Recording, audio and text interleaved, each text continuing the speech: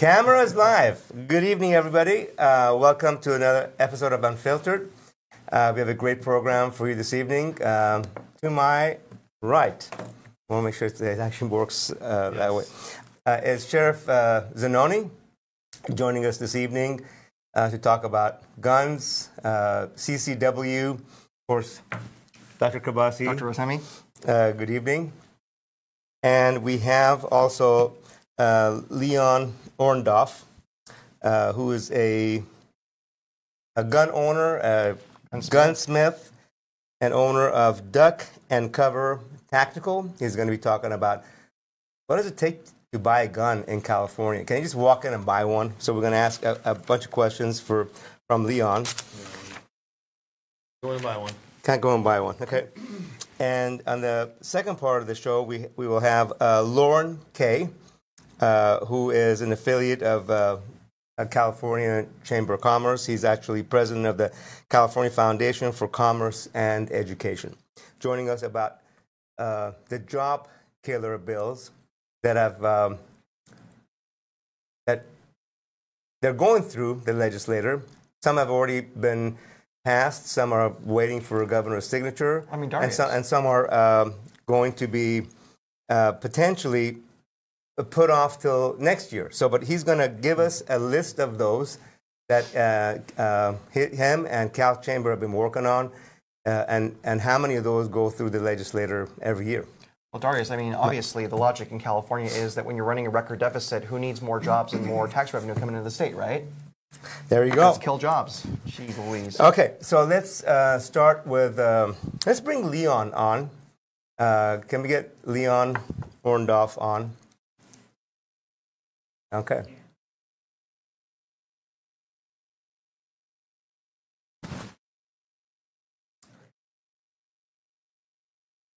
Okay, good evening, Leon.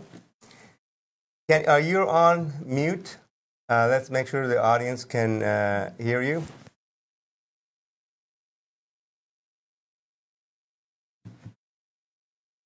Yeah, I think we already actually did that. Had to unmute me. I think we're good. All right, cool. So,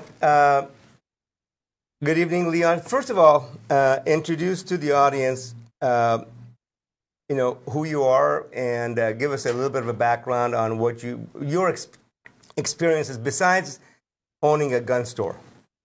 Okay. Brief, so maybe 30 seconds or less. Oh, we can do that.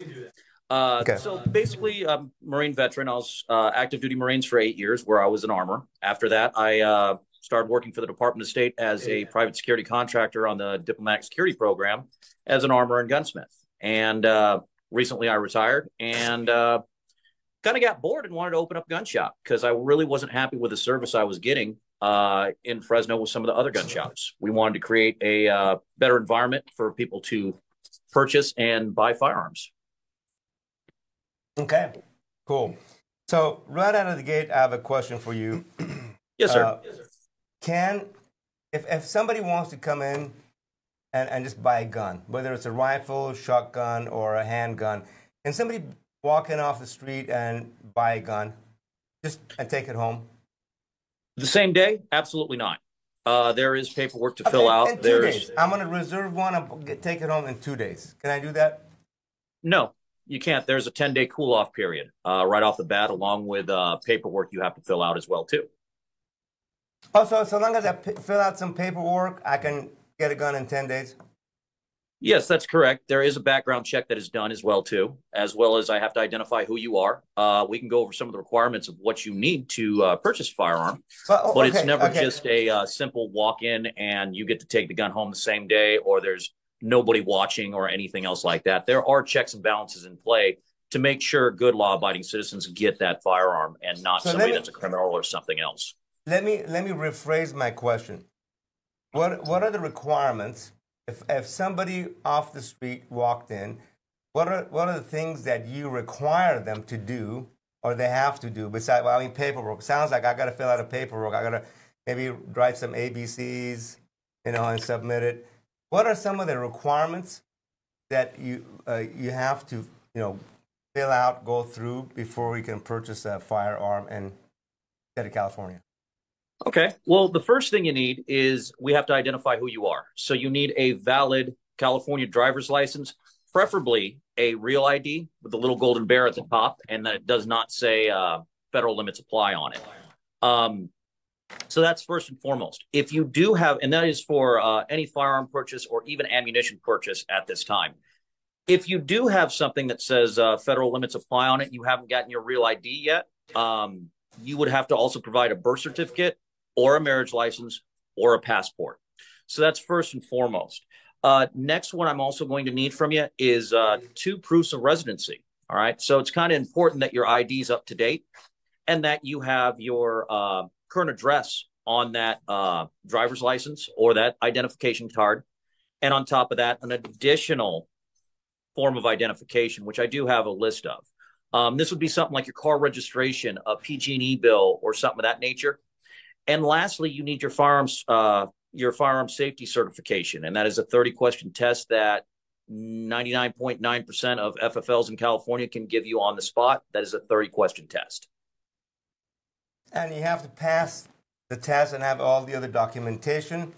then you wait a 10-day period for DOJs to do their background check on you, whatever they do. And then if you pass, then in 10 days, you can actually go take delivery of the gun. Is that correct? Yes, I can deliver the gun. I have to notify DOJ that I'm delivering that firearm. And on top of that, they're running your background check at that time during those 10 days. It's called a DROS, dealer record of sale.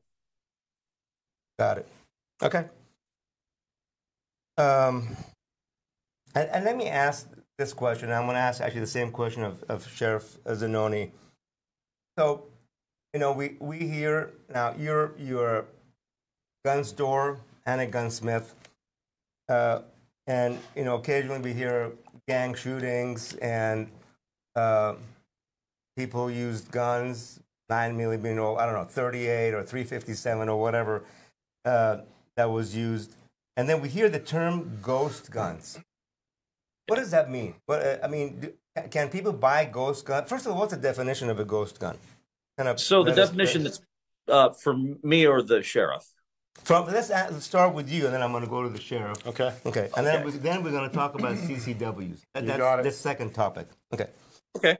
Well, the term ghost gun has been used to describe a 80% receiver. Yeah. And that is something that, as you're showing on the picture right now, that has been AR-15s, that has been Glocks, that has been several different firearm types that can be 80%. As the law read, you can make your own firearms at home, but they can only be up to 80% complete. That technology got really, really, really easy to manufacture, even in a private citizen's own home with a lot of the 80% stuff. So again, hence a ghost gun. It's mainly a 80% receiver or receiver that was manufactured by a private citizen. Okay. Unfortunately, California, or not unfortunately, but California has taken measures against that. And where that ghost gun term came from is that there is no serial numbers or no background check after you completed the weapon. So anyone could order those things because they considered it a paperweight, and it just kind of turned into something else. Make sense? Yeah. Sheriff? So Darius, what we see related to ghost guns is pretty much what Leon said, but you have a gun that someone can order these parts. People even have the capabilities with 3D printers to make parts for firearms. They put them together. There's no background check. There's no waiting period. There's nothing. They can order these right to their front door. A convicted felon, in essence, can get all these parts and put a gun together and have a gun.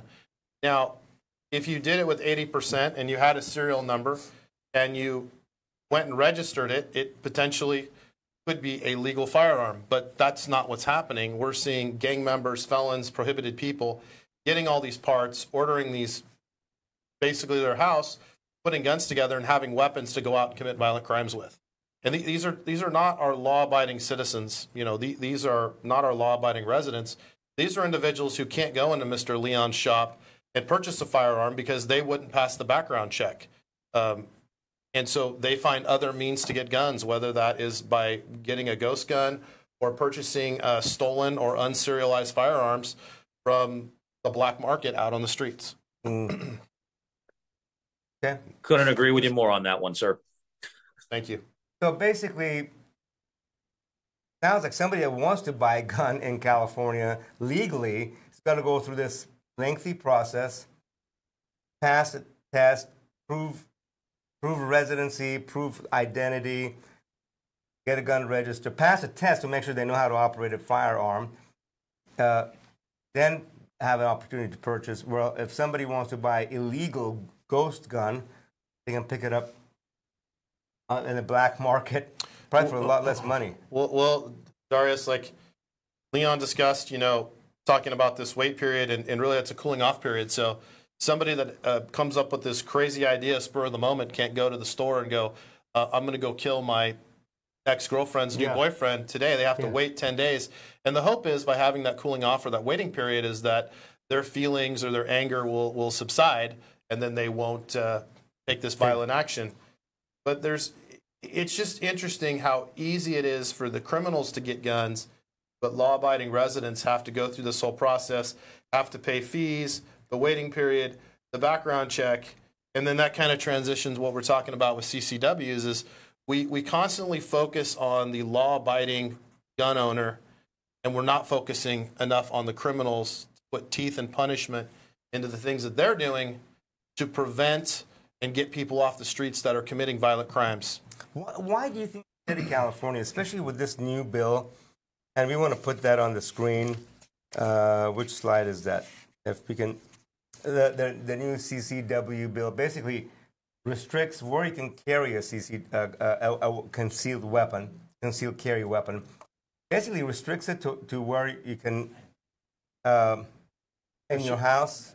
Certain sites, a lot of public sites, you can't even. Or businesses. You can't carry it in a business. Well, and that's, I think when you look, go ahead, Leon. I'm sure the sheriff can explain that too. There are certain spots that you're not allowed to carry your CCW. That's federal buildings, schools. Businesses do have the right to say, no, I don't want concealed carry in there. And there's a couple businesses that I don't go to just because of that exact thing.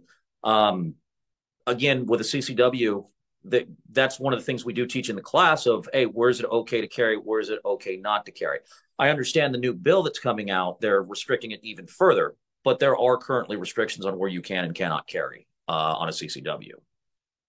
So I think just touching on that, Leon, and that's a very good point, because you cannot carry it into an airport. You have to lock and secure it a certain way. You can't carry it on a plane with you through TSA. That'll cause you some problems. Absolutely.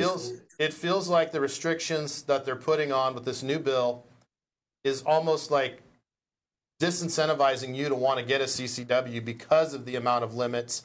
And now they're going to increase the training from 8 hours to 16 hours and some other things with the bill. And I think it really goes back to when we look at, we're talking about violent crime related to guns.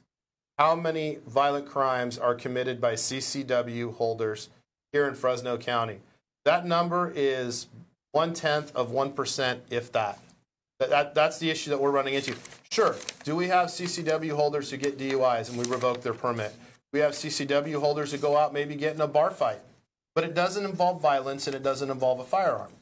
Or you have a CCW holder who walks into TSA and forgot their guns in their bag, and then they get held up and potentially a crime against them under the letter of the law. Yes, but when we're talking about robberies, drive-by shootings, acts of violence involving a firearm, I can't even find any in our system. No, I'm agreeing. I'm agreeing with you on that one. Again, with not necessarily places you can go, but what we brought up before, where they're making it so it's more harder to get these things, or not making it more difficult, making it more expensive. There's an 11% gun tax coming up now. That's right. Where anytime you buy a firearm, it's 11%. That's what I feel has been going on a lot of times in California, where they're just making it more and more expensive and discouraging people to buy firearms, not just to mention the tabooness of firearms right now in California. That's the stats you were referring to. You want to read that up? Well, we're talking about, currently we have approximately 17,000 CCW holders that are authorized to carry a gun with a valid CCW here in Fresno County. And if you do some math over the last 5 years, that's about 1 in 31 million opportunities to commit a crime. And like I said, we're focused on crimes involving a firearm and violence. You know, we're not talking about somebody who just has a CCW and gets arrested for some other crime not related to their firearm. Joe Martinez has a question. Why are there more guns than people in the U.S.? There's estimated 400 million legal handguns, 350 to 400 million. Guns are the number one killer of children, according to Center for Disease Control.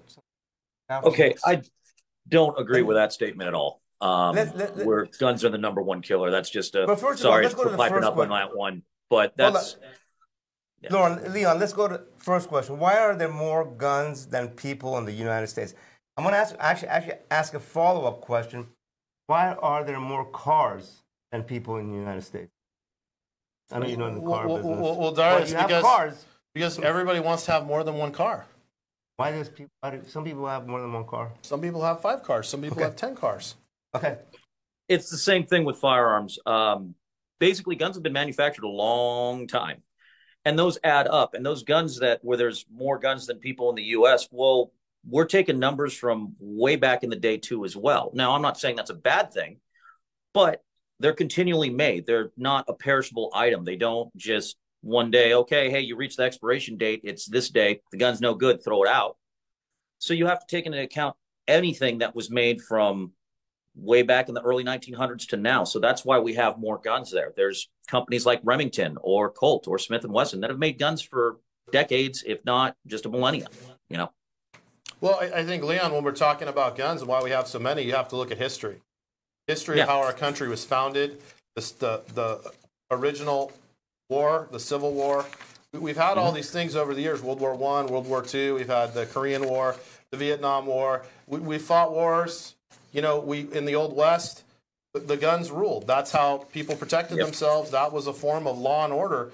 If you didn't have a gun, you weren't going to get a whole lot of law and order. So that's kind of how our country was founded. And you look at other countries like Tasmania or New Zealand, they have very few guns because they don't have the conflict that we have. They don't have the wars. They haven't been engaged in those types of things. So it's kind of how history has kind of set us in motion with firearms here in the United States. Agreed. I want to add one more thing to that. I was born and raised in Iran, a country in the Middle East. Most of you know it's been in the news a lot, especially recently. If Iranians could carry weapons or handguns, there would have been an effective revolution decades ago. But Iranians, you know, they protest in the streets a year ago, massive protests because of killing of a young woman. And protests in almost every city in Iran, hundreds of thousands of people, but the internet is controlled by the government, and nobody can carry a weapon. It's a crime. So who's got weapons? The military and police. They show up, they round people up, they kill a few, and they disperse the crowd. And eventually, the crowd. I mean, the protests are done. If Iranians could carry guns, they would not let or allow this tyrannical government rule them. And that's what's happened for 40 years. And that's why we have the Second Amendment in our Constitution from the get-go and start. I want to put I know Mike has got a comment. I want to put a comment from Attorney General Bonta on an interview that was done with David Taub. Can we put it slide? Why is that?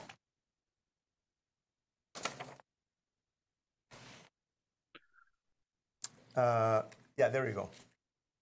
So some CCW holders some have in the past.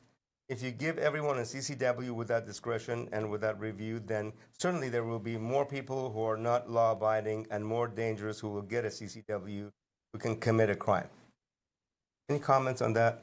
And I know, Mike, you had a couple of comments. Yeah, I got one. There's a process just as well as like purchasing a firearm to get your CCW. You get live scan, and I'm sure the sheriff can really go into that one of checking people.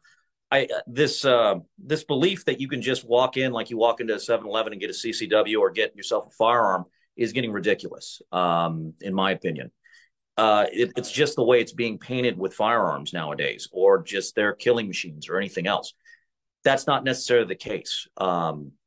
Again, sir, I'm sure you got a lot to say on that one of just handing out CCWs. Okay. Do you have any comments? I was going to let Mike go. Mike. Okay.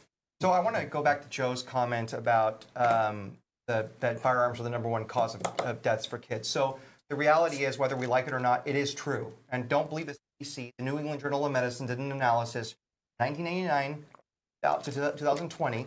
Reality is firearms skyrocketed. It used to be auto-related injuries. Now it's firearms. However, there's more to that.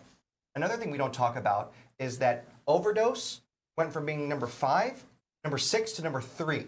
And we don't talk about that at all when it comes to kids, unfortunately. But when you look at the reasons in that study about why kids, how firearms are killing them, #1 is suicide, but the biggest proponent is homicide, criminals killing kids. So my issue with that, and Joe, I really appreciate bringing this up because I know how passionate you are about this. My concern is we are making our laws in this state where it's easier to buy a ghost gun, but we're criminalizing the people that follow the Second Amendment and may have a firearm they're legally they can use to stop someone trying to kill a kid. We're going after that person because politicians want the easy win. But they're not going after the people that really are killing our kids and harming them that leads to that stat you're talking about. So I think that what I would like people like you to do, or people like me, is to challenge our state representatives to stop decriminalizing things, supporting things like Prop 47 to make it easier to commit crimes and get back on the street. Prop 57 says if you rape someone and they're unconscious, it's a misdemeanor. That's the kind of stuff we need to work together on. That's a good point. No, I agree. Couple of questions. Are AR-15s still legal or illegal in California? Bob Wharton has a question. By the way, AR does not stand for assault weapon, assault rifle. It's a name of a brand, and I can't. I don't have it in front of me. Armalite. Armalite. Okay, rifle.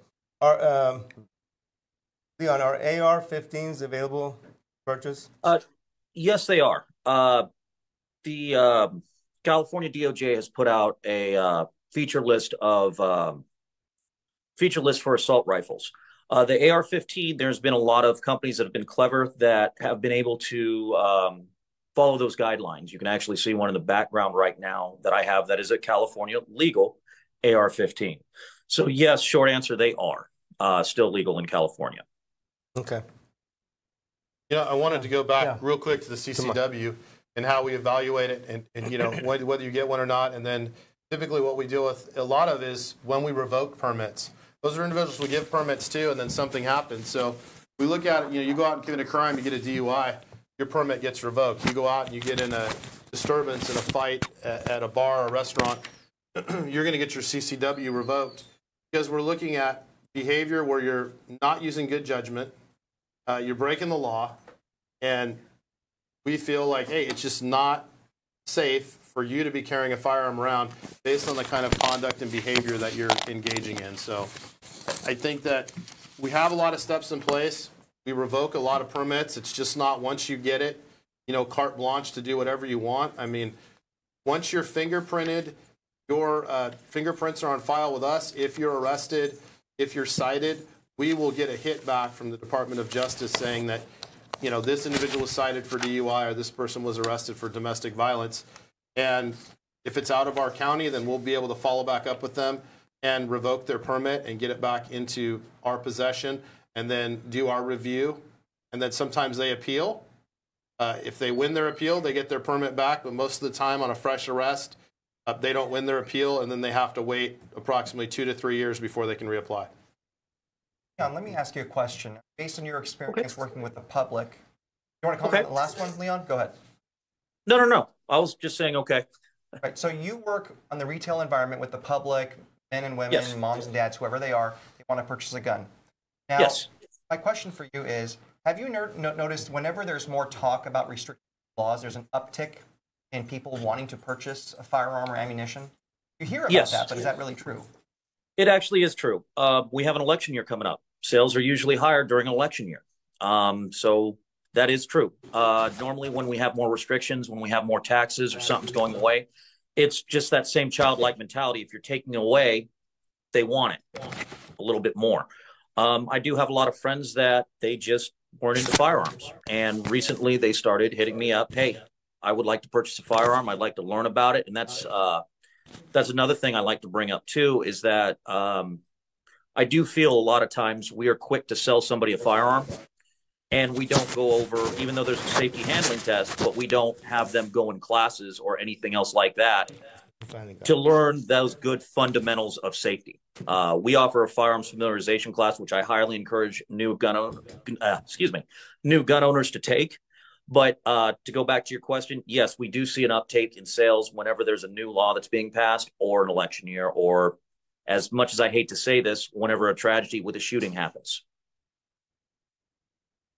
And vice versa on our end, I'll just comment that when you do have some mass shooting or mass casualty event, we seem to get a big uptick in phone calls and in online application and inquiries regarding CCWs. Well, is that right? Oh, yeah. I can tell you probably 5 or 6 years ago, before we went to the automated online system, our inbox on our voicemail at the office was full, was overloaded, couldn't take any more after an incident occurred on a Saturday somewhere across the country, and down in Texas, I believe, was the one. And people were just chomping at the bit to get an appointment that week to get in and get a gun. Yep, they need protection, and also because the gun laws are going to change. Well, I think at that time they felt like, hey, I'm going to go to a mall or a supermarket, and I need to have a gun. I need to be able to protect myself and my family. But, you know, there's a lot of folks out there. They're good, law-abiding gun owners. They want to do it the right way. They want to get a CCW. And, yeah, we would get floods, phone calls, and we could barely keep up with them returning calls. Wow. In the old system. Now it's much more streamlined with Permitium.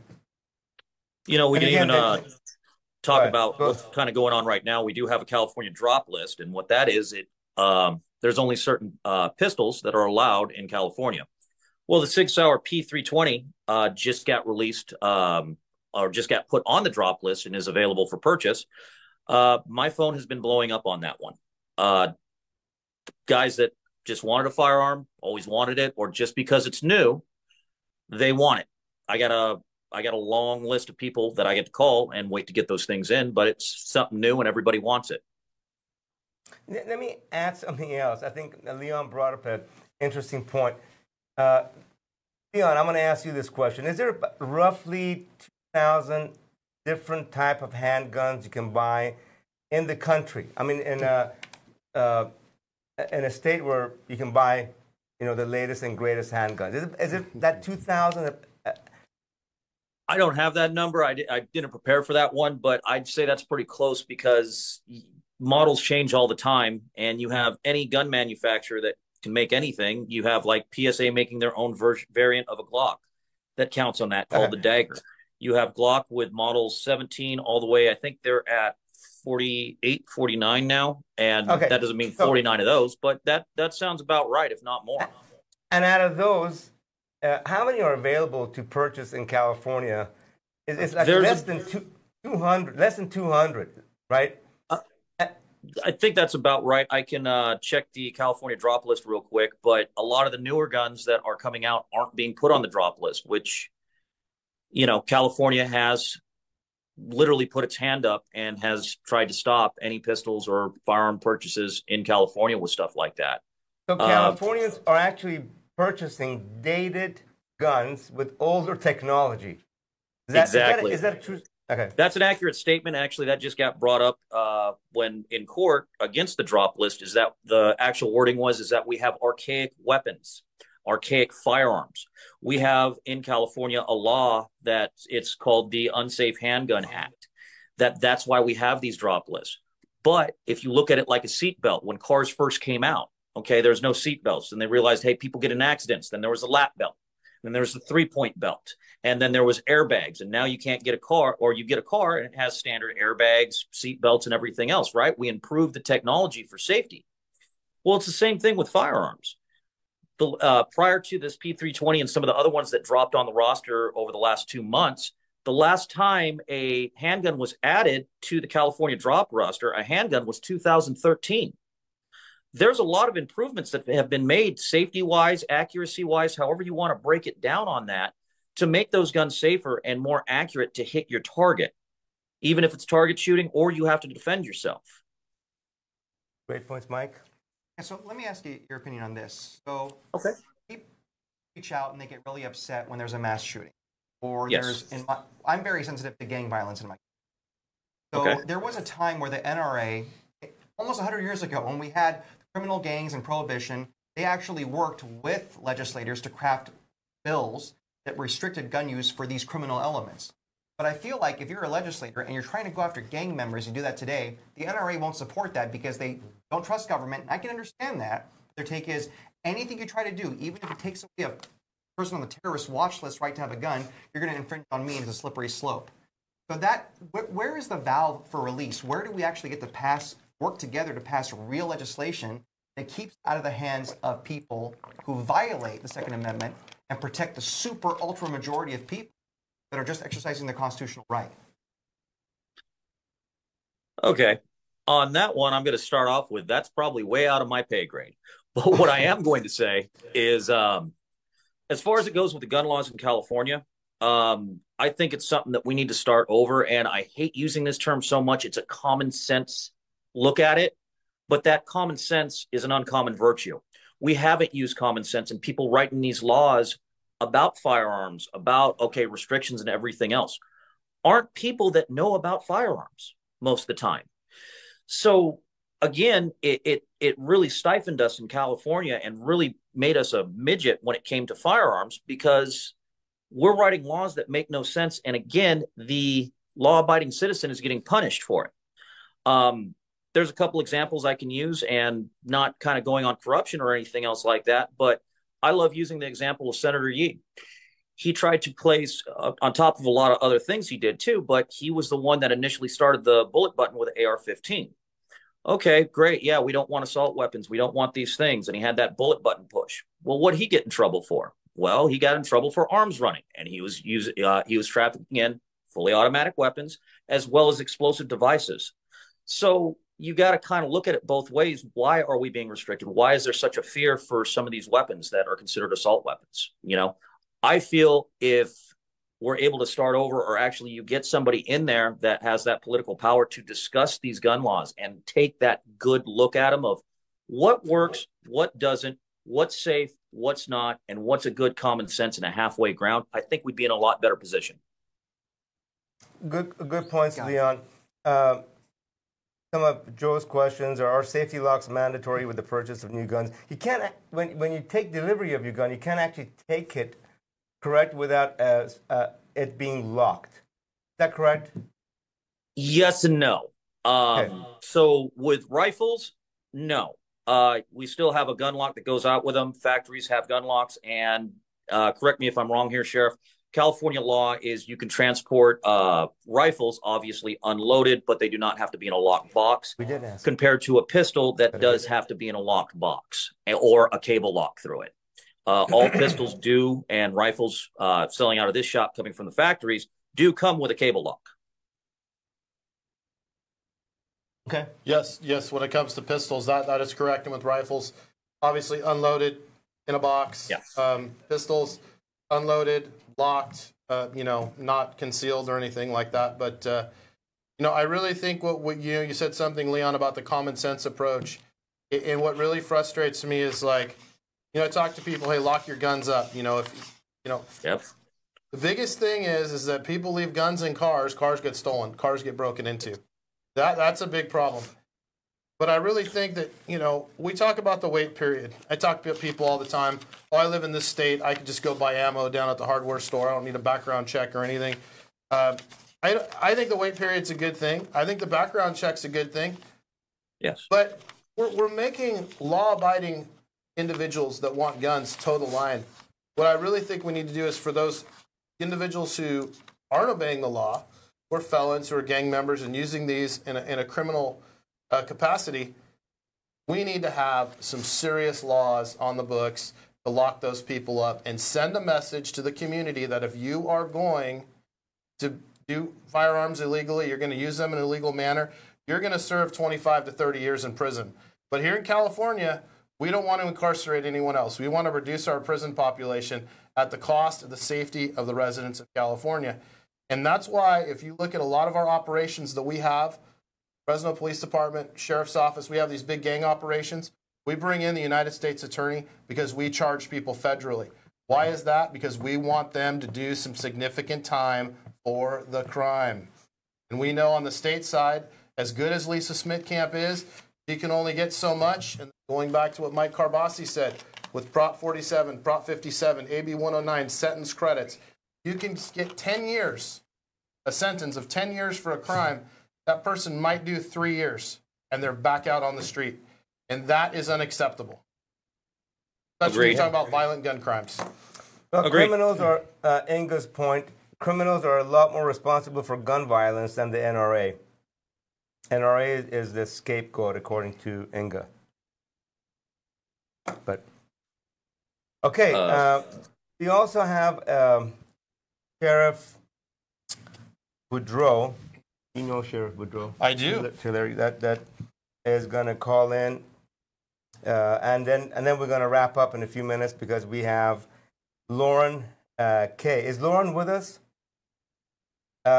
Maybe we should bring Lauren on for a minute and ask him a question about gun laws. I know you're talking about job killing regulation in California. You have any you've been listening to some of this conversation, I hope. Oh, Darius, you're putting him right on the spot. Yeah, but Lauren knows a lot about California politics, job killer bills. But before we get into job killer bills, do you have any comments on this conversation? No, but I'm learning an awful lot about it, about the subject. So keep it up. Okay. All right. Okay. Question from Cam Malloy. I'm curious, what are the rules for people with CCW carry permits in the city of Fresno? Local school districts and other major employers in Fresno area. Do employers allow them to bring the firearms? I don't know. I can't answer that question. I don't know anybody here can. I can answer the question okay, because we Sheriff, I think you're better suited. We issue a lot of CCWs to City of Fresno residents. As long as you're within the county, like City of Clovis, the police department doesn't issue them, so people come to us. We have a lot of folks from the city. I didn't know that. So if you live in Clovis, you come to us. I have people that are City of Fresno residents that come to us as well. There was a time when school districts, the superintendent could write a memo or a letter and allow someone, an employee, to carry a gun at school. But due to some California legislation, some other things, that's no longer a viable option. So working on campus, no.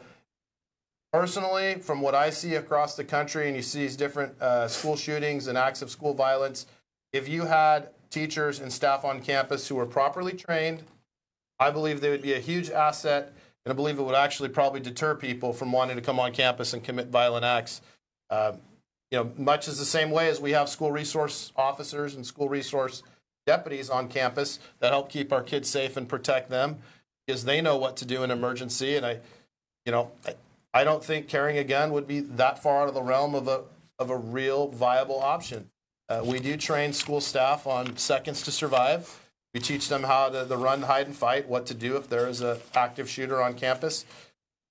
But unfortunately, at this point, only law enforcement officers are allowed to carry a firearm when on a school campus here in the city of Fresno. Do we have any law enforcement officers in school districts? We do. Okay. The City of Fresno Police Department has a very large school safety program with school resource officers. And the Sheriff's Office, we have school resource deputies out at Tranquility and San Joaquin schools. We have Central West High School, soon to be getting one over at Riverdale. And we also have one down at Wawona School here off of Palm and Shaw. So when the funding's available, we're working hand in hand with the school districts to build this partnership and get deputies on campus. So about the SRO program. Go ahead, Leon. Okay, kind of to pick off of what the sheriff said too. Hey, you really want to do a service? Leon, grab some veterans to go and defend Leon, schools. real quick, because I also have Sheriff Mike Boudreau on the line, and he's got a few comments about how guns about CCWs in Tulare County. Mike Boudreau of Sheriff Tulare County. But go ahead, Leon. Quick comment. Mike's question, and then we're going to move on. Quick comment. I agree with the sheriff as far as keeping armed teachers in there, but if you want to do one better, put some of the veterans in there, some of the ones that are having trouble getting a job, and they'll defend the kids. That's a great point. Hands down, and they're already trained. On campuses. Okay. Mike? Sure. Okay. Sheriff Boudreau, welcome to Unfiltered. I know you got a busy schedule this evening. Brief comments on how's Tulare County handling CCWs and also ghost guns? And, what do you think why do we have so much, I shouldn't say so much, but the cause of violence and gun violence in Tulare County? I wasn't going to ask you to opine on state of California, but Tulare County. And then the new ruling, I know it's a long question, the new law that could be signed by Governor Newsom here in the next, next 2 to 3 weeks on restricting CCWs further. Several questions in there. I'm gonna try and answer them all. And hello to my good friend, Sheriff Noni from Fresno. Good guy. Hello, my friend. It's good to hear you on the air. Glad you could join us. Yeah, thank you very much, and I apologize. My schedule is very busy today. I cannot be on Zoom. I'm actually heading off to another as a keynote speaker in a different event. But let me say this: the factors with gun violence go deeper than just gun control with what's happening in Sacramento. First off, we have a governor that's so soft on crime that there's no deterrence for any type of violent crime in the state of California. And the legislatures in California really have impacted law enforcement's ability to reduce those levels of violent crime. And we can talk about, gangs having guns. We can talk about people who should not have guns having guns. But let's talk about our concealed weapon holders in Tulare County. We're about a 600,000 person county, a little over that. But I can tell you that I have over 12,000 concealed weapon permits. I've been with the sheriff's office for 37 years, and I can tell you just in recent history, the last 20 years, we have not had zero law-abiding citizens carrying concealed weapons who have violated the law or committed criminal acts. I mean, that becomes very important for people to understand that the recent legislation that's trying to be put in play, and you indicated that it's going to the governor's desk. I guarantee the governor is going to sign that bill, and it'll become law, which further restricts the law-abiding citizen to be able to exercise their Second Amendment right. I would hope at some point that we have people that challenge that law and appeal that law and take lawsuits to the state of California because it does violate your Second Amendment. The increase in what we're seeing with the restrictions and concealed weapon holders, you're only tying the hands of those who are law-abiding citizens. So let's talk about your other points of questions that you were touching on about ghost guns or those guns coming into Tulare County.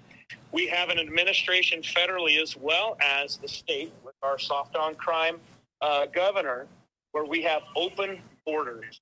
I'm going to tell you that we have guns coming across that border on a daily basis. We talk about fentanyl, we talk about methamphetamine, we talk about human trafficking. But for any of your listening audience that does not understand that we have illegal guns coming across that are major guns, AK-47s, we have ghost guns, and for your listeners, I'm sure you've already explained what a ghost gun is, but we have thousands of illegal weapons coming across our border into our gangs. We have cartels living in the state of California who are working hand in hand with our gang members, distributing methamphetamine in any way that they can make money through criminal means. They're going to do it. Guns are coming across that open border. They're impacting and coming into the streets for our gang members to use. It's not hard for a gang member to get a gun. We can say that they steal guns in a burglary. I'm telling you, they have such connections to the cartel that guns are coming across our open border in the masses. So how do you reduce that gun violence? Shut our borders down. You allow the concealed weapon holders to legally carry those weapons. And I heard Sheriff Sidoni talking about, campuses. When you put at a campus a sign that says a gun-free zone, all you're doing is advertising to a criminal or someone with mental health issues that there is a easy target at our school areas. So, I don't mean to be rambling, but this is a huge topic to unpack. But I'll tell you that it's a bigger issue than just gangs with guns. We have open borders. We have thousands of guns coming across the border, and you're restricting the law-abiding citizen from exercising their Second Amendment right. That was a very packed answer, Sheriff, especially as it's relating to our borders and also fentanyl. We'll probably have a whole show. Let's invite both of you back to Let's discuss do it. Let's do it. Just, what's happening at border crossing. I think Sheriff Zanoni has talked about that. We got to, we're not controlling what actually comes into the state. Mike? Piggybacking off the sheriff, and I'm glad you mentioned fentanyl because right now, according to the study from the New England Journal of Medicine, it went from 6th to the 3rd leading cause of death in kids ages 0 to 19 from 2000 in just 2 years. So it's a huge issue. But going back to this issue of the gun-free zone that Sheriff Boudreau said, when you put a gun-free zone sign, you're basically advertising to people that there's no one to stop them if they're crazy to get a gun on school. This is a controversial issue, and I understand that. But here's my concern. So I come to this with a bias because my fiance is a teacher. One of her biggest concerns is some crazy person trying to kill her and her kids. And it's alarming. We have this in Fresno Unified Schools in the city of Fresno, a school resource officer program where you have a police officer. And it's much more than having an armed person on campus. They do all kinds of great things for the kids. Well, when you were hearing all that talk about, that crazy talk about defund the PD, the first thing they wanted to come after was taking those SROs out of schools.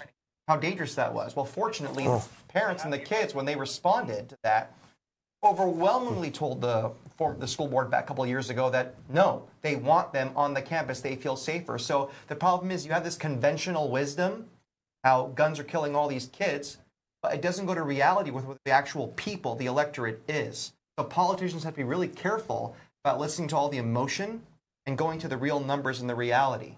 And I really... I know people get mad when I say this, but I agree with the sheriff. Those gun-free zone signs aren't protecting kids.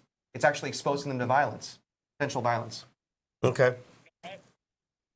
And I absolutely agree, and I sympathize with you. My wife is a school principal, and when we put school-free, gun-free zones out front, it's an advertisement. Why not put a sign out there that says we have armed security on campus? We have armed police officers on campus. We have armed people on campus who will meet that threat with the same level of violence brought on campus. Make it clear. So in the state of California, why as a governor, we've got plenty of money in this state. Evidently, we have $1 billion that we could use by buying masks from China that don't work, but we can't put an armed police officer on every campus in the state of California? No, that's your priority going wrong. That's your priority set on a narrative that's to the left side that does not work. People in California want their children protected, and we need to make sure that our message is very, very clear. And that message is, you come on campus with a gun, we will meet that threat equal. That's fantastic. Instead of saying, come on in because we're unarmed, and do whatever you want. Take down whoever you want. No, that's is it legal? I mean, I know you guys are not in the education business, but do you know if it's legal to put a sign up that says we have armed guards on schools, even if you don't? Well, what it comes down to, I'm sorry, Sheriff, go ahead. Go ahead, Mike. Well, what I was going to say, my wife being an administrator, it all comes down to every school district has a school board. Every district is responsible to answer to that school board. Whatever that school board decides to allow with their administration and or staff, they can allow. But, the thing that impacts my wife is anything that we do that goes against the state of California and the education system ran by the state, there's threats of removing funding. And that becomes a challenge for school boards. Great points. Any final comments? Because we got to go to our second half of the program, and we have limited time now. We can talk about this probably for 90 minutes. There's so much. I mean, impact on schools or on our kids. How do we prevent gun violence and killings on campuses? I mean, campus security, K through 12 security. I mean, it's a whole topic that's very important, very near and dear to the hearts of every resident and citizen in our community. How do we deal with that? Does California allow, incentivize, or prohibit, those kinds of activities? But any final comments on that? Darius, Mike, and Sheriff Boudreau, we've identified a lot of the issues. I think we have a good grasp on what some of the problems are. I'll cut really short to the chase here. Border, ghost guns, lack of prosecution, lack of jail time, lack of punishment. There's no teeth in the system.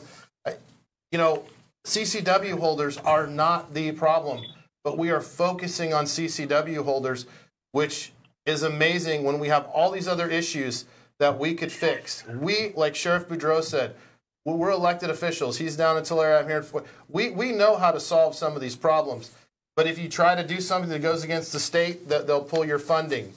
They'll do all kinds of different things. But we need to get back to common sense and quit playing politics, and we need to solve these problems. We're spending a bunch of money, like Sheriff Boudreau said, on masks from China that don't work. We need to fix the problems, protect our kids, and make our communities safer. And we, as sheriffs, we know how to do that. Unfortunately, we have people in Sacramento that aren't listening. So I'll close with Those that. are great points. Is it okay to share this on the screen or no? It's not mine. It's on yours? No. Okay. Yeah, we're not going to share it. Okay. All right. Sheriff, you have any final comments in 30 seconds or less? I don't think that my good friend Sheriff Zanoni could put it any better than how he put it. You know, as sheriffs, we're responsible for public safety. Let us do our jobs. Quit prohibiting us from doing our job. Hold criminals accountable at the highest levels. Allow the citizens of this state and America to exercise their constitutional rights, and you'll see a reduction in violent crime. Okay. Fantastic. Thank you, Sheriff Boudreau of Tulare County, for joining us. We hope to have you back on with Sheriff Zanoni on a Zoom program on Sure. Unfiltered to discuss fentanyl border crossings, illegal border crossings of guns across our southern border or any border really, and how and also violence on schools and how to prevent that.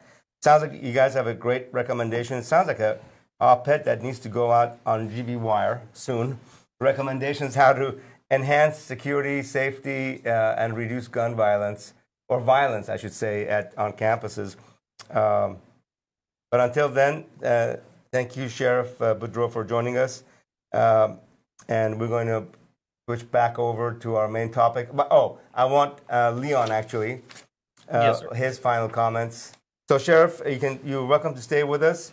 As we go into job killer bills and the state of California, we have Lauren Kay, President of California Foundation for Commerce and Education, that's with us here this evening to tell us.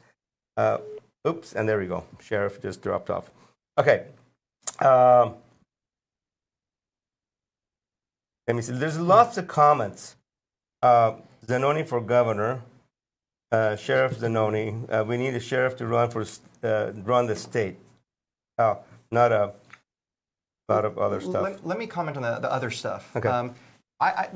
What I've learned tonight is we have to stop thinking what we see on CNN or Fox News is the truth, because they're going to say all kinds of crazy stuff because they want to get their ratings if that's their interest. The reality is, don't assume that every Democrat is against the Second Amendment. Don't assume every Democrat is against protecting our kids and our schools and common sense, or Republicans for that matter.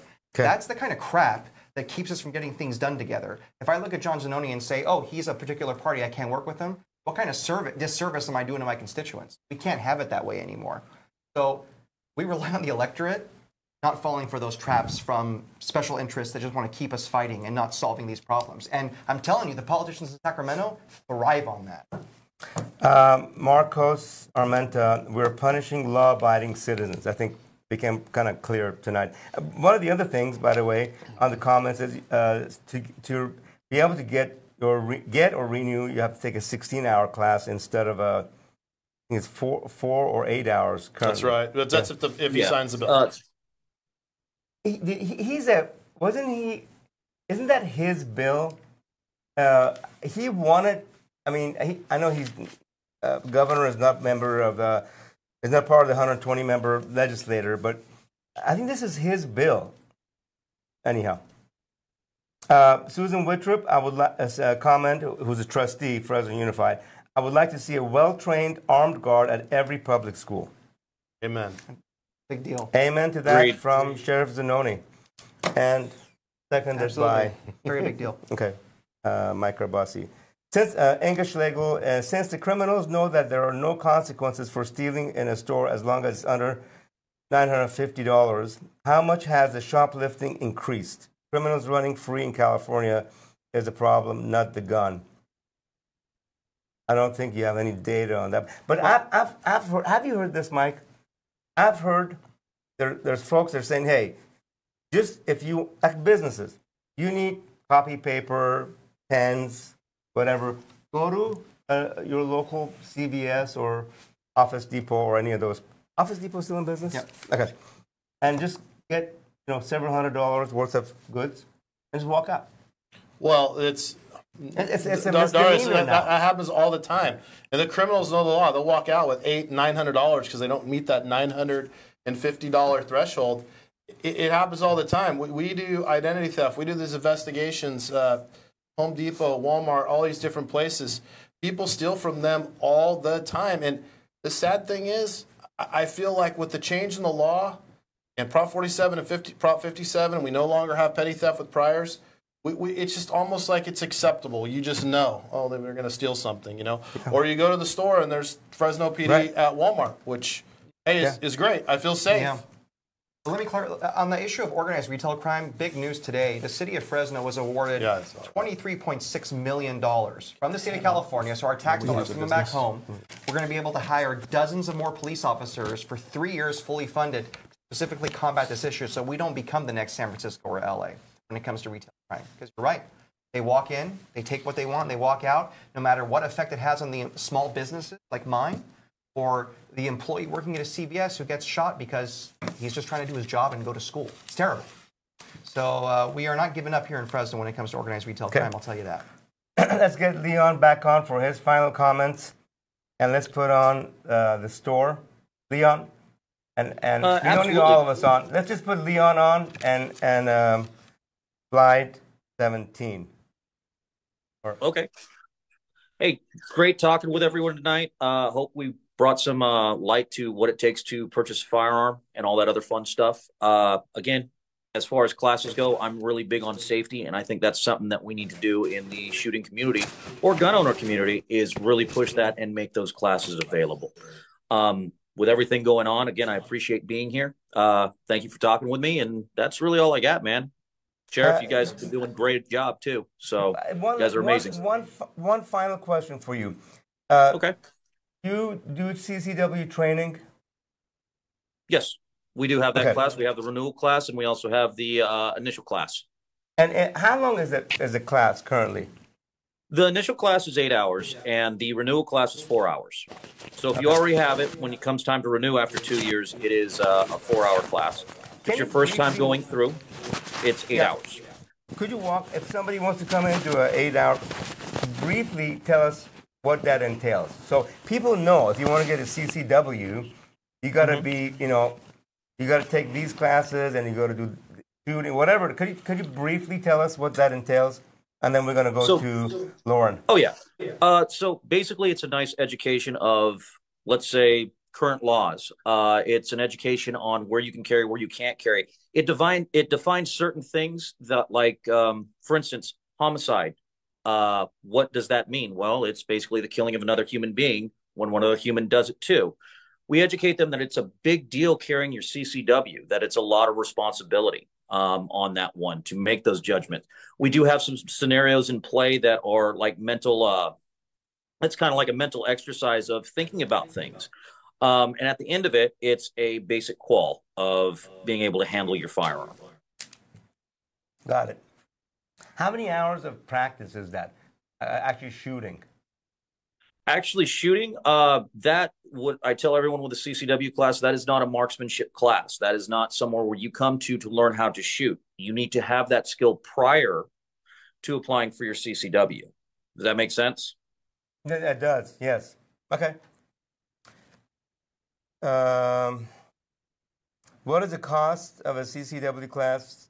Angus said it's about $200 in course code. What is take a CCW? Isn't it like $100 or some number like that? Yeah, it depends if you're renewing, because obviously less hours if you're renewing.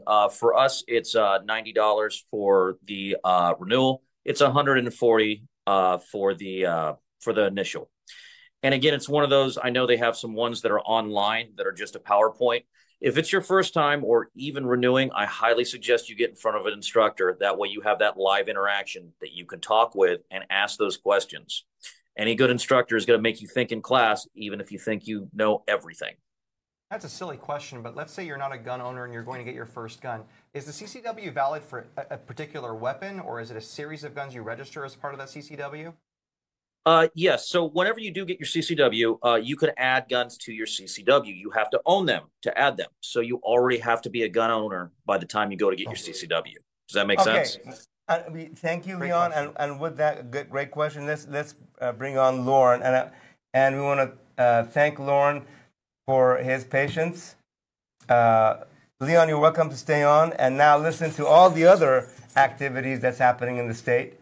But Gotcha. you don't. Yeah, you can sign off if you wish. Oh, yeah. Leon, Well, Lauren. thank you very much. I got to close the rest of the shop, and I will be listening in.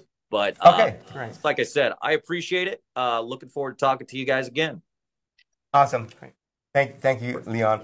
Lauren, sorry about the delay, and kind of tell us. We have a list of stuff that you sent us, job killer bills. But by and large, what do job killer bills mean?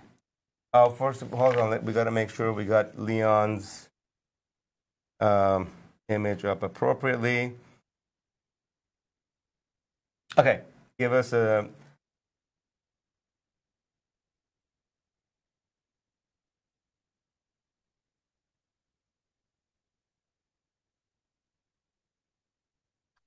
Are you back to me now?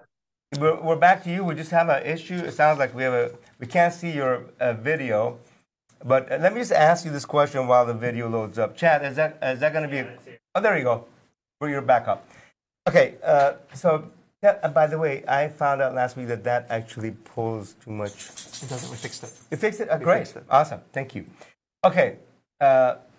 Lauren, tell us what is the definition? What does job killer bills mean? And what are you working on? What is you and the Chamber of Commerce working on?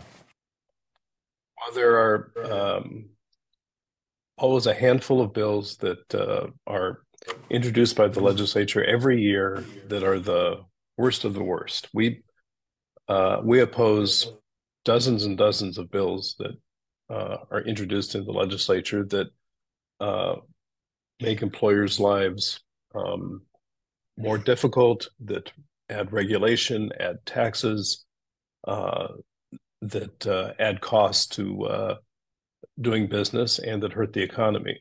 So, but out of those dozens and dozens of bills that we oppose, there are a select few that range from 15 to 25 every year that are the worst of the worst, and they're called job killers. And this year was a little bit worse than most, with the legislature being very aligned with the labor unions.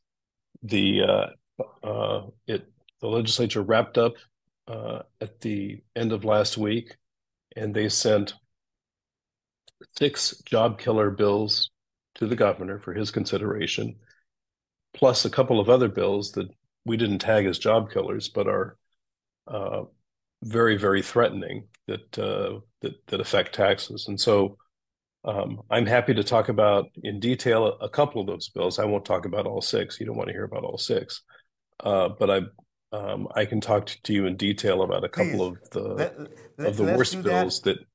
Yeah, let's talk about a couple of those bills. And as you're answering those questions, there's a question from Inga. Does anyone know the percentage of business owners in the California legislature? It's a great They're not question. good businessmen. Look at the deficit. It's they would claim that there are more business owners than I would say in reality, because there's a lot of lawyers who are in the legislature. But as far as people who own their own businesses and, as they say,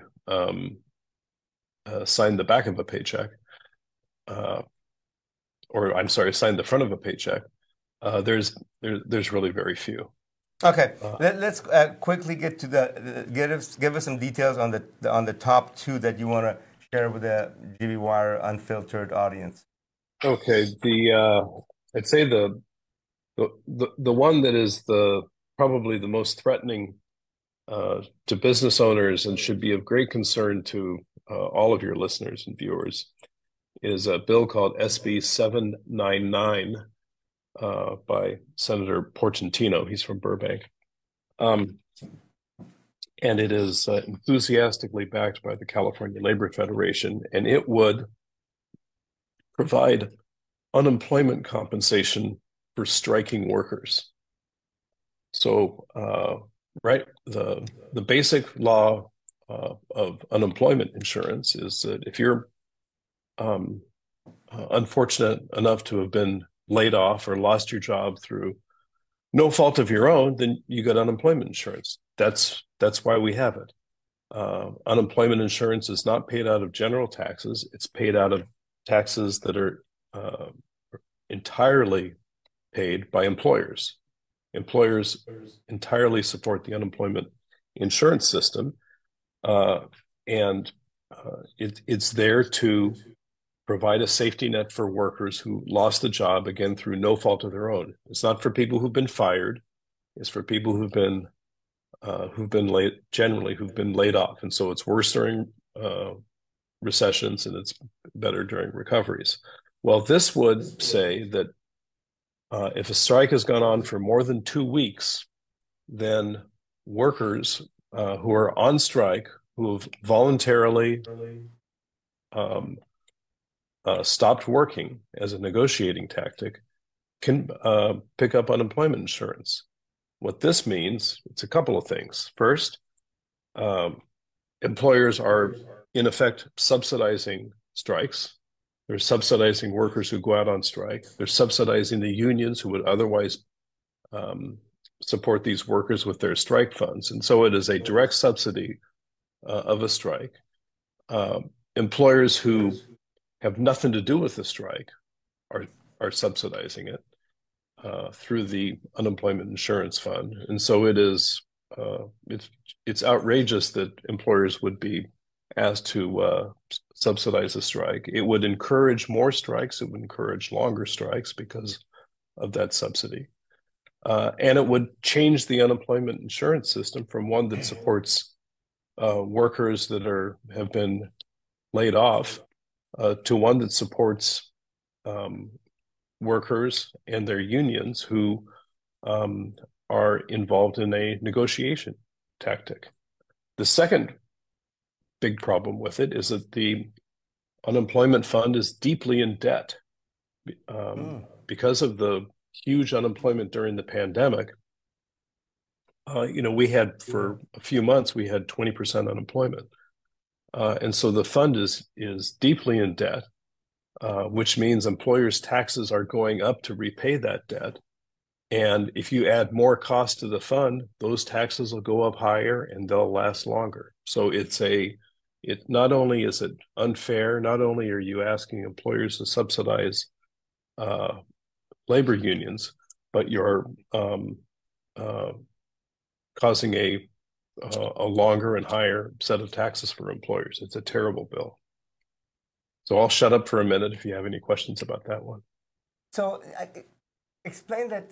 You said, okay, the $6.99 or $7.99, basically, taxes, employers or employees? Because employees are actually paying that tax, or is it employer that? No, not at all. Employers pay this tax. Employers pay for the entire unemployment insurance system. Okay, so it taxes employers to pay for labor union members that are on strike. I mean, right now, one of our school districts is looking, Fresno Unified, the Fresno Teachers Association is looking to go on strike. If that law was already passed, then, but does it apply to government also, or is it just only private sector? It's mostly private sector. I'm not sure if school employees get unemployment insurance under any circumstance. So private sector, if so forget the school district. If so auto workers, the actors and writers down in Hollywood, the hotel workers. The two strikes that are going on right now, basically. Oh yeah, exactly. Is there any auto manufacturing in California? I know Tesla had manufacturing. Did they move all of it to Texas, or is this? No. Do you know? Tesla is the only auto manufacturer in the state, but they're not union. So They're not on strike. How did they get away from becoming union, have a manufacturing facility? That's probably the deal Elon Musk cut. He said, cut with the legislator. You want me to open up a factory here, take over the old, I can't remember, Toyota factory, and create all these jobs and revenue and taxes for the state of California. I want subsidies and I want exemption. I don't want to have union. Isn't like 85% of Teslas, 85% of the labor required to build a Tesla is automated. It's through robots. Is that right? Some number like that. He just didn't want to have any labor issues. But anyhow. So basically, that restricts to the employers are paying for that. Mike, you had any? I'm actually really curious about SB 365. That could be a big one. I was at a restaurant last night, and the lawyer was just talking about all kinds of issues. The first one he went into is, I get sued all the time. It's crazy. And I have to hire an attorney just for all these lawsuits. If I win, I'm getting stiffed. So this is a big concern. Tell us a little about that, about the arbitration agreements. Yeah, that is the trial lawyers and the labor unions for years have been trying to undermine arbitration practices in California because it's a much less expensive to have an arbitrator decide disputes. And these are often workplace issues or things like that. It's quicker, it's less expensive, and frankly, it's just as fair as going to court, but it happens quicker and more cheaply. There's no advantage to employers to do this. The difference is that it's expensive to go to court, and so if employers had to go to court every time instead of having arbitrators, it would bankrupt a lot of employers, and they would be more likely to settle cases rather than go through the process to the end. So arbitration actually gets a fair decision. It doesn't force settlements that are based not on the merits but on the expense. So yeah. Okay, let me sum this up real quick. So what you're saying is that with an arbitration agreement, it's not in the courtroom. However, it has validity in courts, and the parties come together. There's no guarantee the employer or the company is going to win. There's just a level playing field, and it costs less for both sides. That's right, and it resolves more quickly. The losers in arbitration agreements are the trial lawyers. That's why they don't like them, and so they're trying to undermine arbitration agreements. They've generally been unsuccessful because federal law says you gotta let arbitration happen. So this bill, even if it gets signed, it's probably going to be overturned by the courts. But it's still it's a very, very bad trend that we've been getting all these anti-arbitration bills. Was there another one you wanted to give us more details? Yeah, the other one I wanted to bring to your listeners' attention is a measure called SCA1, which is a proposed constitutional amendment that the legislature wants to put on the ballot, and this would right now, if you want to raise taxes locally, you need a 2/3 vote of the people to raise either special taxes or to raise property taxes to pay for local infrastructure for public works. This measure would reduce the local voting requirement from 2/3 to 55%, which is, in the case of property taxes, we've had a 2/3 vote for these bonds since the 1870s, for more than 100 years. For local taxes like sales taxes and parcel taxes, we've had a 2/3 vote for special taxes since Prop 13, since 1978. This would reduce the vote requirement, which means it would be easier for local officials to propose taxes, put them on the ballot, get their buddies in the unions to run a campaign and get a 55% vote rather than a 2/3 vote, which has been the case in California for at least 45 years. So this is something that will appear on the November ballot. That voters will have the chance to decide whether they agree with the legislature that they should reduce the local vote threshold for taxes or reject them. How this actually, because I mean, there are examples of where one of the things I'm concerned about is local authority being taken by the states. This sounds like it's more local authority. Well, the reason that that we're opposed to it is that many of the local taxes that are proposed are targeted at businesses. They're gross receipts tax, their payroll taxes, their business license taxes, their parcel taxes that are aimed at commercial and industrial properties, and they do that for the simple reason that if they can tell voters that this tax is not going to, that the local voter isn't going to pay the tax, but instead a business or a corporation is going to pay the tax, then it's more likely people will vote for it. So that's one of the reasons that the 2/3 vote for us is important, because it creates a higher threshold when people are trying to discriminate against commercial or industrial or small businesses. Let's put that bill back up again, Chad, please. You had it up. Senate Constitutional Amendment, SCA 1. Lauren, there's also there's a ballot measure going through to make everything at 2/3. Is that correct? Yes. Could you tell us about that, please? Yes, that's called the Taxpayer Protection Act, and it's going to be on the November ballot as well. And it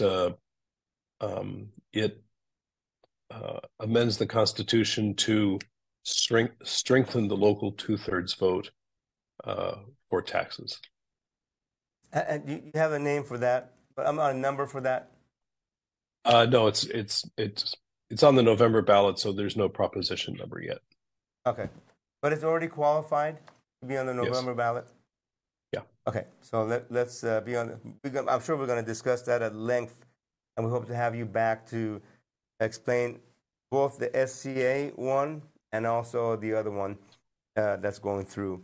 Anything else you want to share with our audience before we wrap up?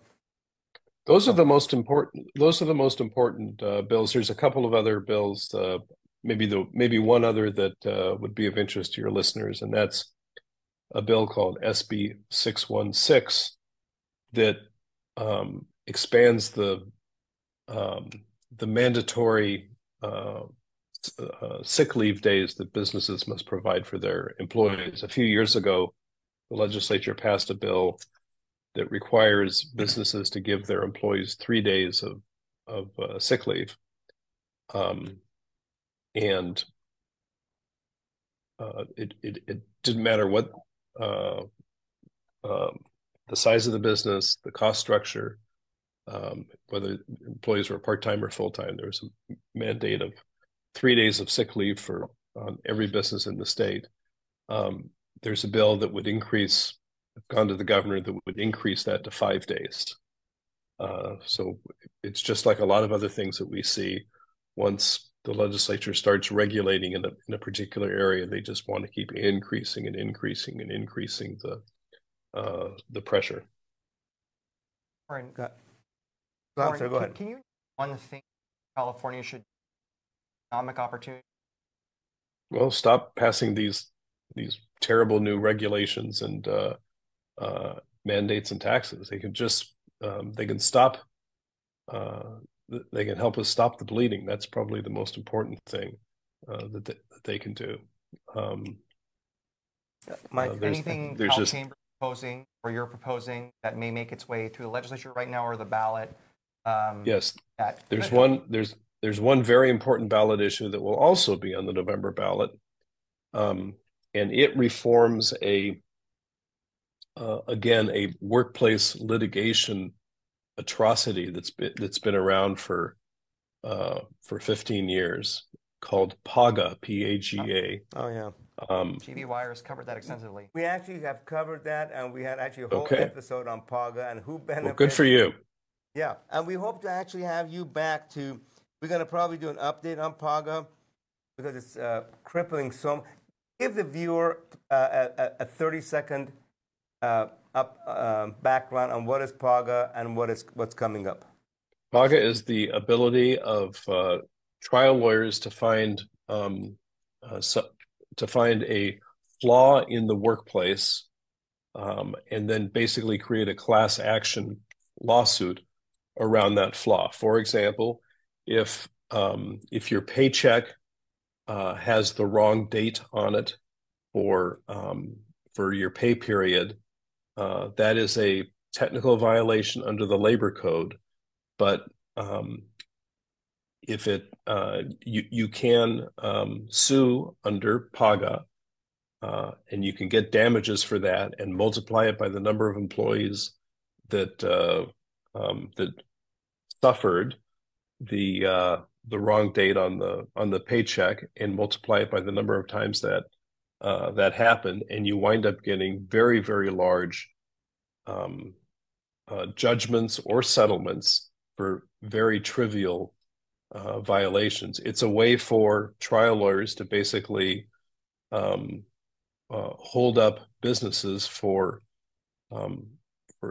technical violations, and in the meantime, real labor code violations by bad actors get lost in the shuffle, because the labor agency is so inundated by these other lawsuits that they don't spend the resources going after the real bad actors. So it's a terrible situation. I'm really glad that you're covering it, and we'd love to come back and spend more time talking about it. We'd love to have you informing back. your viewers. Okay.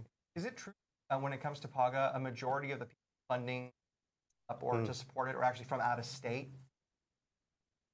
Not even California interests. There are attorneys from out of state that want to be able. I believe there's one particular heavily in favor of it. There are certainly out-of-state law firms that want to keep PAGA in place. I don't know if they're a majority of the funding. Mike, I want to go back to the question you had. That's a great question. And Lauren, I mean, to Mike's point, what is the one thing I said? Don't pass these things, but what? We have a new speaker. Our new panelist. New panelist. Sophie. What is the? What was your question, Mike? What's the one thing we can do to really stimulate our economy, economic opportunity in California? Yeah. Besides, we know that don't pass these job killer bills.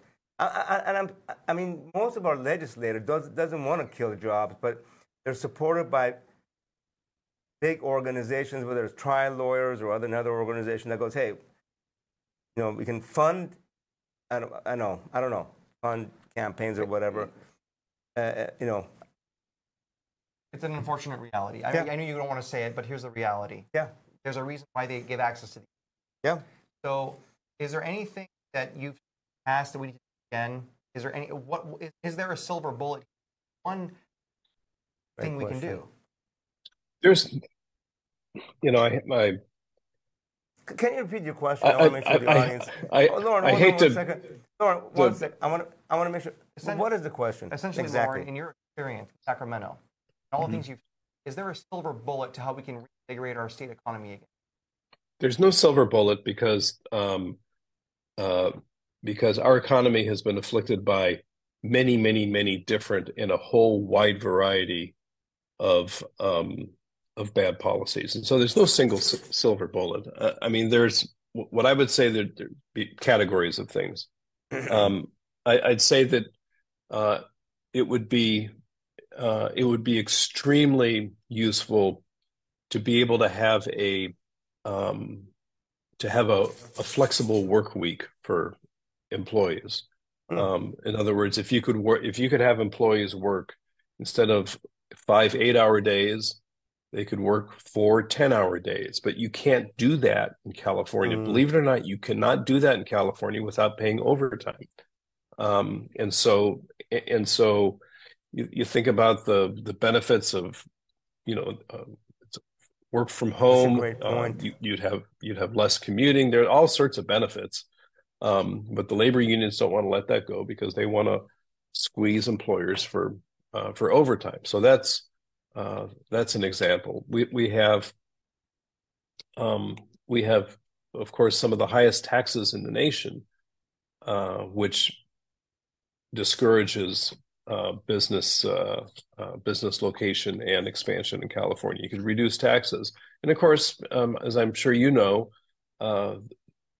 the biggest ongoing policy challenge that we face in California is the availability of housing, and that's especially true in our coastal metropolitan areas. But I'm sure it's something that you feel in the Central Valley as well.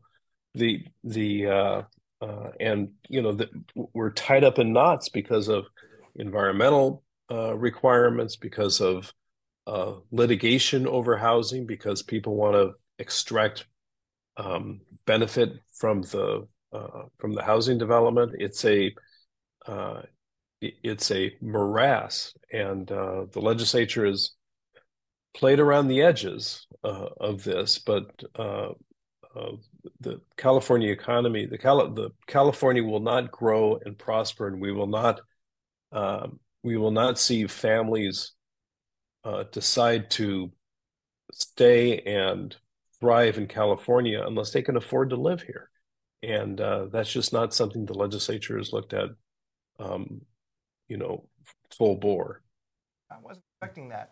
For someone to talk about business, bring up the housing crisis and the impact it has. Maybe a business can't grow in California without employees, and if they can't recruit employees to move to or stay in California, then they're not going to grow. Yeah, that's a great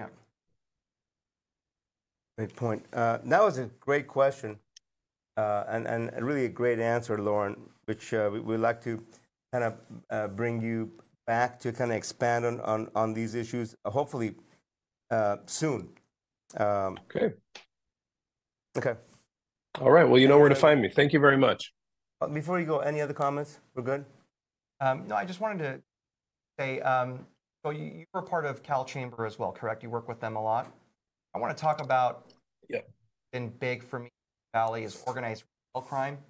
I don't know if that's something that affects your industry that you represent, but for a city like ours, we rely heavily on our sales tax revenue.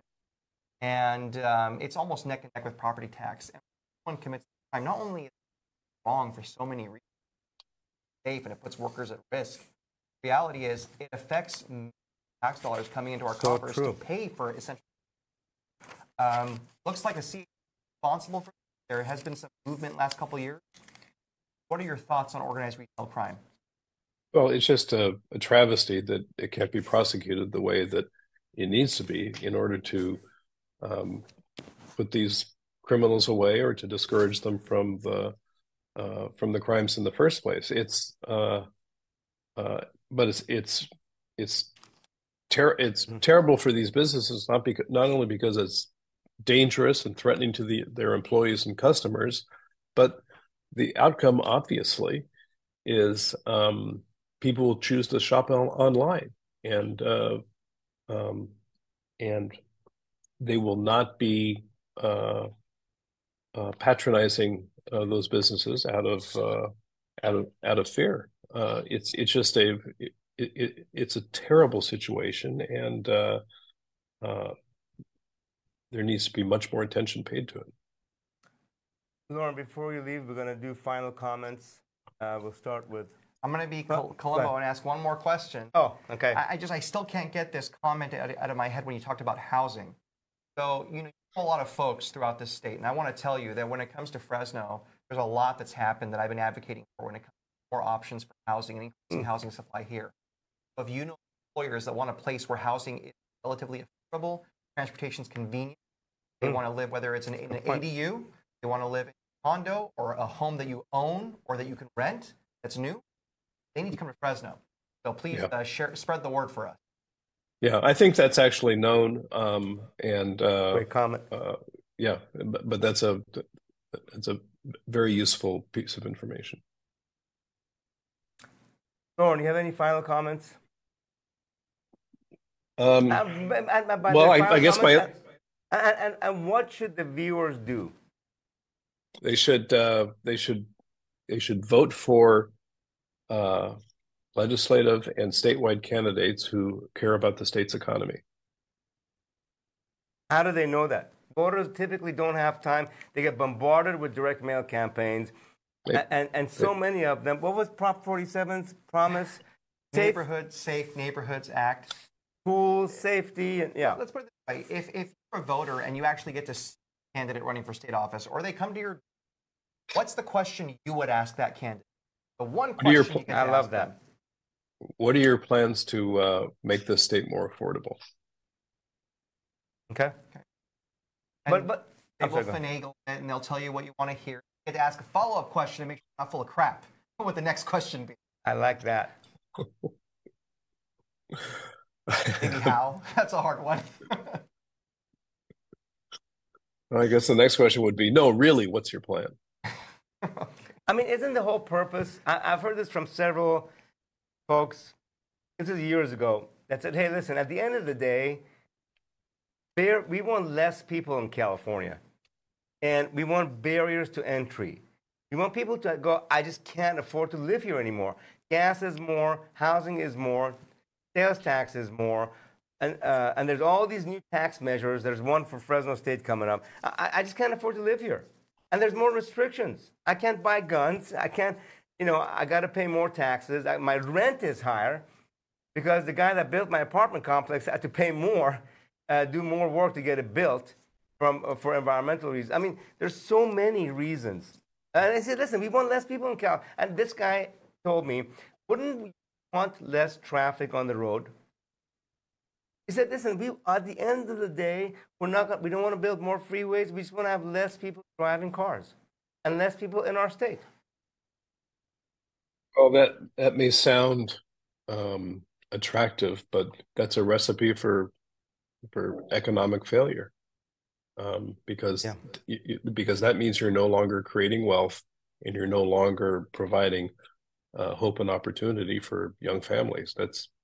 That's great for people who live here and have already made their money, but it's not good for everybody else. Divina Witcher had a great comment. Great show, GB Wires. So informative and packed with great information. Thank you. Like and thank you. Shows in one. This is a lot of stuff for people. Great information. Okay. You have any other final comments? No. And there's so much information. I just want to thank everybody that watched our show tonight. A lot of information about guns, gun safety. I actually learned a lot of stuff that we're going to unpack in a future show. If we can, did we lose Lauren? Is Lauren still with us? Yeah. Okay. So we will have a full show on some of the items brought up by both sheriffs, Sheriff Zanoni and Sheriff Boudreau, in an upcoming show. So thank you for watching and have a great week.